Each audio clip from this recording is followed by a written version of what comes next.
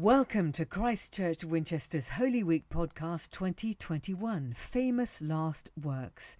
My name is Claire Carson and today is Palm Sunday. As they approached Jerusalem and came to Bethphage on the Mount of Olives, Jesus sent 2 disciples, saying to them, "Go to the village ahead of you, and at once you will find a donkey tied there, with her colt by her. Untie them and bring them to me.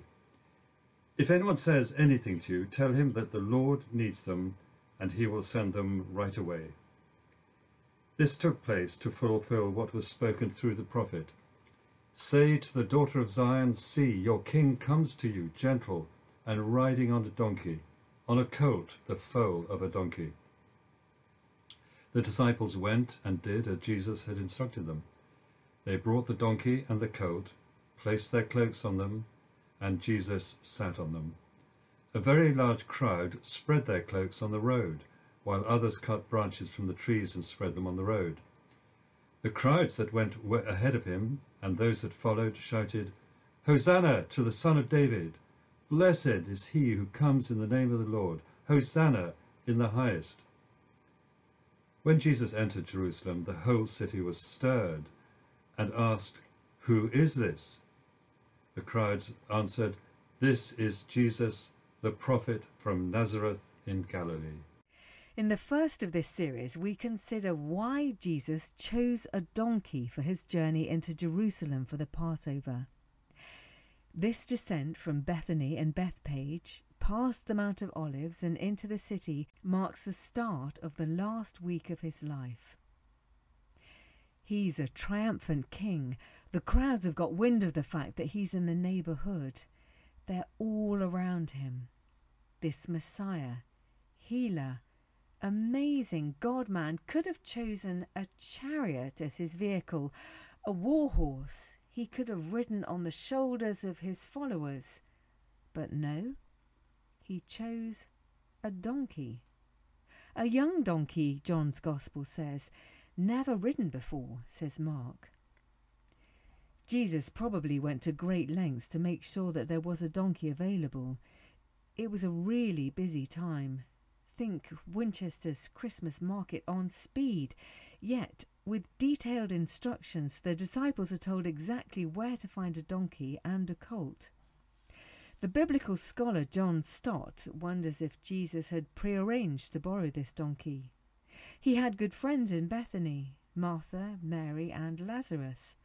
He could have fixed for the donkey to be released on an agreed password. The master needs it. But why choose a donkey? There's a clue in this amazing prophecy in the book of Zechariah. In chapter 9 we read about Zion's king. "See, your king comes to you, righteous and having salvation, gentle and riding on a donkey, on a colt, the foal of a donkey." So Jesus chooses a donkey not just as a sign of humility, it's also a sign that he is the promised Davidic king. So Jesus acts not only with humility, but acts to fulfill a prophecy about the Messiah, the coming king. The crowd, however, act in a way that is instinctive and remarkable. They do 2 things. They lay down their cloaks and they cut down and wave branches. Now, it's worth saying that a cloak was a precious commodity. You would only have one, and to lie it down on a very dirty and dusty track for a donkey to walk over was saying something. There are echoes of 2 other stories here. In 2 Kings 9 we hear how army officers laid down their cloaks for Jehu when he was made king under Elisha's anointing by proxy. And then history tells us of how Judas Maccabeus arrived in Jerusalem 200 years before, after defeating the pagan armies that had oppressed Israel. The crowds waved palm branches then, as they did this day. The cloak spreading reminds Tom Wright of the story of Sir Walter Raleigh putting down his cloak on the ground in front of Queen Elizabeth I as she was walking through an especially muddy part of London town. He says we remember this incident, whether indeed it happened or not, because it was unusual. People didn't take off their cloaks and soak them in mud to allow a monarch to pass, but Sir Walter did, as did the followers of Jesus. Jesus, humble, vulnerable, obedient. The crowds going wild. The timing is critical. It's right before Passover, a time of huge celebration, and Jerusalem is the epicentre of it all.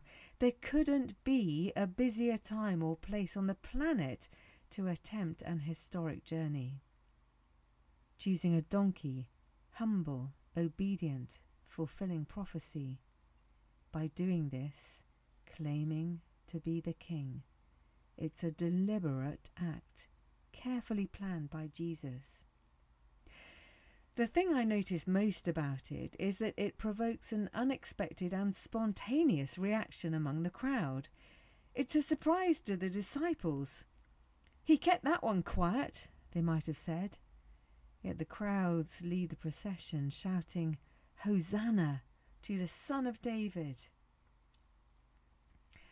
I wonder what my reaction is to this coming king, the one who chooses a donkey, a sign of kingly humility. Would I wrap my one and only cloak more tightly around me and hide in the crowd? Or would I push my way to Jesus' feet and place the most precious thing I own on the ground before him? Holy Jesus, who rode a donkey, give me the courage to step forward, to put all I have at your feet, and to follow your journey through this holy week towards Good Friday and Easter Sunday. Amen.